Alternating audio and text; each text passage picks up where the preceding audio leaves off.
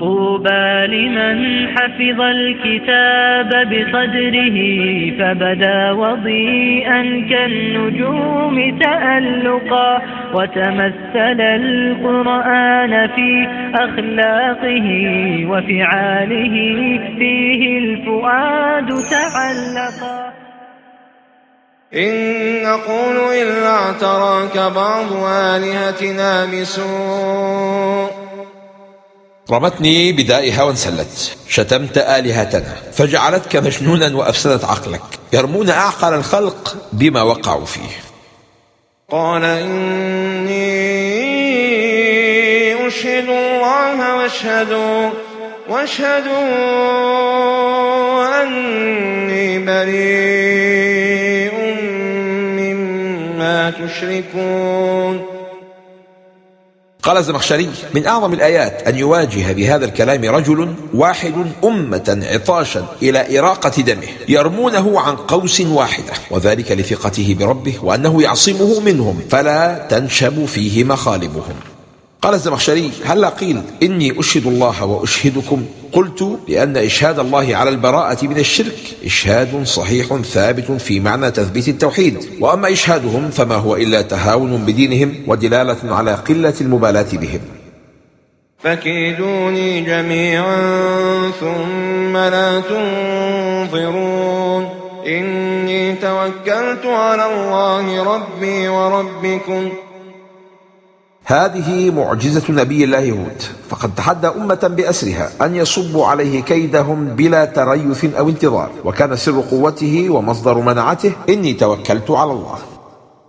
إني توكلت على الله ربي وربكم.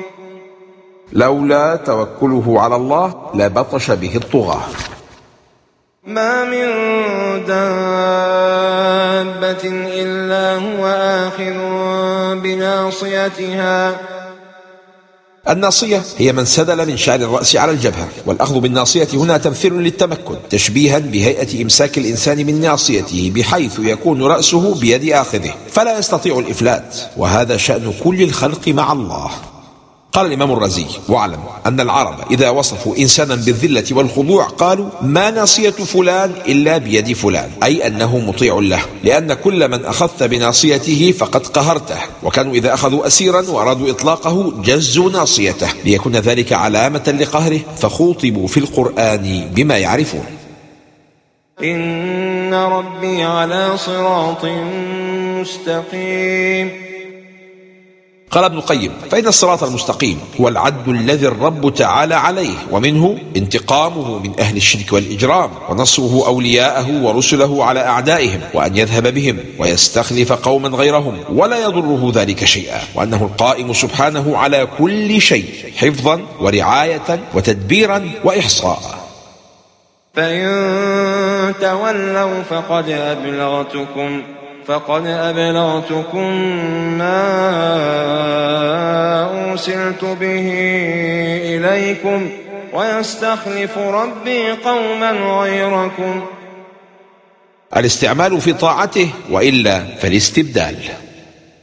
إن ربي على كل شيء حفيظ. يا حفيظ احفظنا. اقتضت سنة الله أن يحفظ أولياءه ويخذل أعداءه. نجينا هودا والذين آمنوا معه برحمة منا. لم يقل باستحقاقه النجاة أو لأنه نبي أو لكثرة طاعته وحسن عبادته، بل قال برحمة منا، ليعلم الجميع أن رحمة الله هي طوق النجاة، وأن أحدا لا يستوجب النجاة بسابق عمله بل بسابق رحمة الله. وتلك عاد جحدوا بآيات ربهم وعصوا رسله. عصوا رسولا واحدا، لكن رسالة الرسل واحدة، فمعصية واحد كمعصية الكل. واتبعوا أمر كل جبار عنيد. احذر، اتباع أمر الجبابرة يحشرك معهم يوم القيامة. قال ابن عرفة: دخلت كل على جبار، ولم يقل اتبعوا كل أمر جبار عنيد، وهذا هو الصواب، لأن المراد أنهم اتبعوه فيما فيه مخالفة للشرع، فلم يتبعوا كل أمره. وأتبعوا في هذه الدنيا لعنة ويوم القيامة. استعمل مع الدنيا اسم الإشارة هذه بقصد تحقيرها وتهوين أمرها عند مقارنتها بالآخرة. ألا إن عادا كفروا ربهم ألا بعدا لعاد قوم هود. ما فائدة الإشارة لعاد بأنهم قوم هود مع أنه أمر معلوم؟ والجواب: للإشارة إلى أن استحقاقهم للبعد بسبب ما جرى بينهم وبين هود عليه السلام، فيكون هذا تعريضا خفيا بمشركي قريش الذين آذوا رسول الله صلى الله عليه وسلم، وأنهم سيلاقون بتكذيبهم ما لقيه قوم هود لمخالفة نبيهم. إن ربي قريب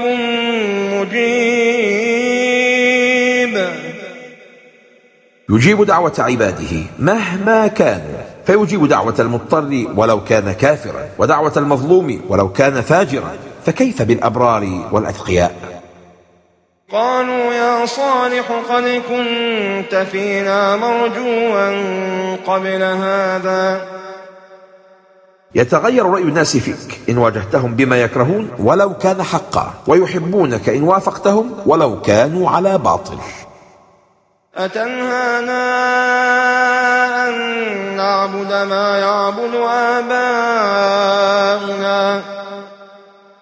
التقليد الأعمى يذهب بالعقل، فيجعل المنكر معروفا والمعروف منكرا. وإننا لفي شك مما تدعونا إليه مريب.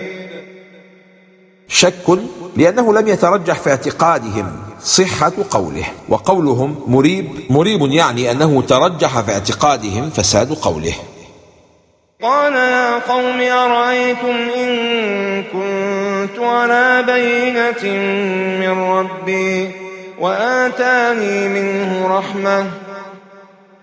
تعلموا أدب الحوار، صدر كلامه بالحرف المفيد للشك إن، مع أنه على الحق المبين، مراعاة لحال المخاطبين والتزاما لأدب الحوار مع المخالفين، ليستنزلهم عن موقف العناد والمكابرة، وليكون كلامه أقرب إلى القبول. فمن ينصرني من الله إن عصيته. نبي يخاف عاقبة معصيته، وبشر لا يخافون، والسبب كلما طهر القلب زاد الخوف من الرب. ويا قوم هذه ناقة الله لكم آية فذروها تأكل في أرض الله ولا تمسوها بسوء فيأخذكم عذاب قريب. فيه المبالغة في النهي عن التعرض للناقة بما يضرها، حيث نهى عن المس الذي هو أول الإصابة، ونكر السوء أي لا تقربها بأدنى شيء من السوء، فضلا عن عقرها وقتلها.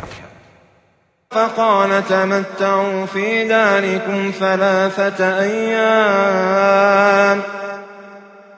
استدل به على إمهال الخصم 3 أيام. قال الأوزاعي: كان عمر بن عبد العزيز إذا أراد أن يعاقب رجلا حبسه 3 أيام ثم عاقبه كراهة أن يعجل في أول غضبه.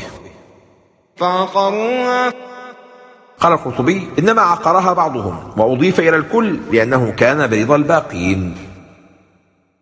وتلاه في جنح الدجى متدبرا والدمع من بين الجفون ترقرقا. هذه صفات الحافظين كتابه حقا فكن بصفاتهم متخلقا. نجينا صالحا والذين آمنوا معه برحمة منا ومن خزي يومئذ إن ربك هو القوي العزيز. الخزي هو الذل العظيم الذي يبلغ بصاحبه حد الفضيحة. وسمى الله هذا العذاب خزيا لأنه فضيحة باقية يعتبر بها من بعدهم من الأمم. إن ربك هو القوي العزيز. إن ربك هو القوي العزيز. ما مناسبة هذا التنذير؟ الجواب أنه أوصل العذاب إلى الكافر وصان عنه أهل الإيمان، وهذا التمييز في الجزاء لا يكون إلا من القوي القادر على قهر طبائع الأشياء، فيجعل الشيء الواحد بالنسبة إلى إنسان بلاء وعذابا، وإلى إنسان غيره راحة وريحانا.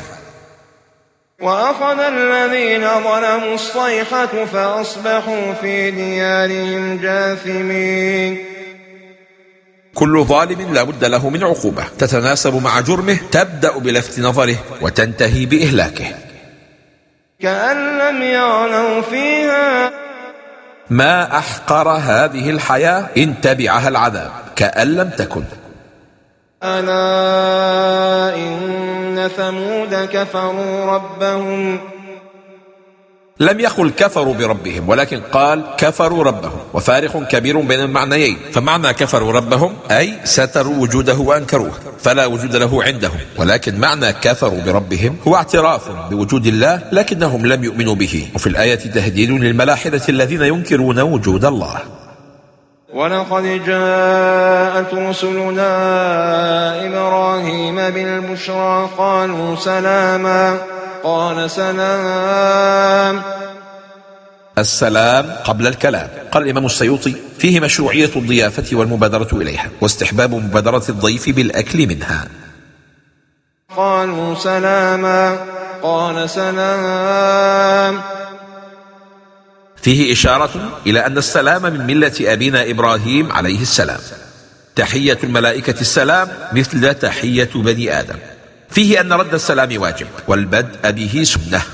سلاما التي قالتها الملائكة تقديرها سلمنا سلاما، وهي جملة فعلية، وسلام التي قالها إبراهيم عليه السلام تقديره أمري سلام، وهي جملة اسمية، وهي أدل على ثبات السلام وأفضليته. حياهم بأحسن مما حيوه به أخذا بأدب الله تعالى له، وهذا أيضا من إكرامه لهم. فلما رأى أيديهم لا تصل إليه نكرهم وأوجس منهم خيفة. المعتاد عندهم أنه إذا نزل بهم ضيف فلم يأكل من طعامه ظنوا أنه لم يأتي بخير. وامرأته قائمة.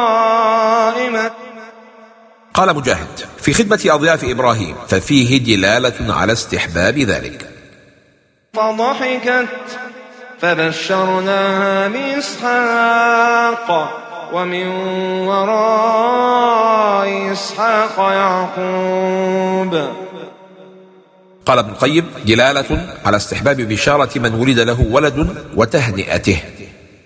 فبشرناها بإسحاق. قال أبو حيان خصت بالبشارة حيث لم يكن لها ولد، وكان لإبراهيم عليه السلام ولده إسماعيل. بشارة بالولد والحفيد. البشارة بيعقوب تقتضي أن إسحاق يعيش ويولد له يعقوب.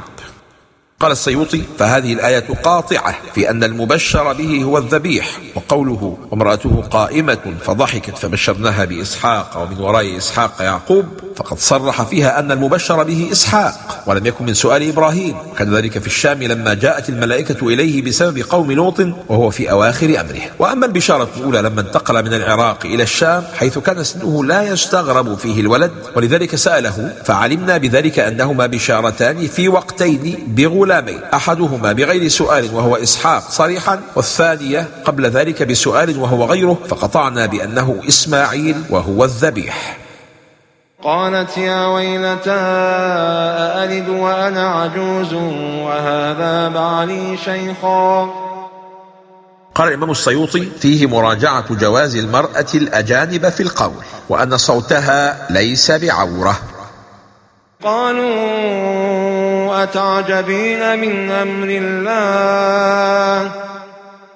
من أخرج من الصخرة ناقة وخلق من التراب بشرا كيف لا يقدر على أن يخرج من المرأة العقيم ولدا؟ رحمة الله وبركاته عليكم أهل البيت إنه حميد مجيد. جملة إنه حميد مجيد تعليل لتوجه رحمته وبركاته إليهم بأن الله يحمد من يطيعه، وبأنه مجيد أي عظيم الشأن لا حد لنعمه، فلا يعظم عليه أن يعطيهما ولدا على كبر سنهما. إنه حميد مجيد. تذيير بديع للآية، قصد به وجود مداومتها على حمد الله وتمجيده على أن وهبها الولد بعد أن بلغت سن اليأس من الحمل. فلما ذهب عن إبراهيم الروع وجاءته البشرى يجادلنا في قوم لوط. من رحمة إبراهيم وإشفاقه على الخلق أن طلب تأخير نزول العذاب بهم. إن إبراهيم لحليم أواه منيب. والحليم هو الصبور على الأذى المقابل له بالإحسان، والأواه كناية عن شدة اهتمامه بالناس وتأوهه لآلامهم، وهذا شأن كل داعية. إنه قد جاء أمر ربك وإنهم آتيهم عذاب غير مردود. إلى كل غافل أدرك نفسك قبل فوات الأوان، إذا جاء أمر الله فلا مرد له بدعاء ولا جدال. ولما جاءت رسلنا لوطا سيء بهم وضاق بهم ذرعا وقال هذا يوم عصيب.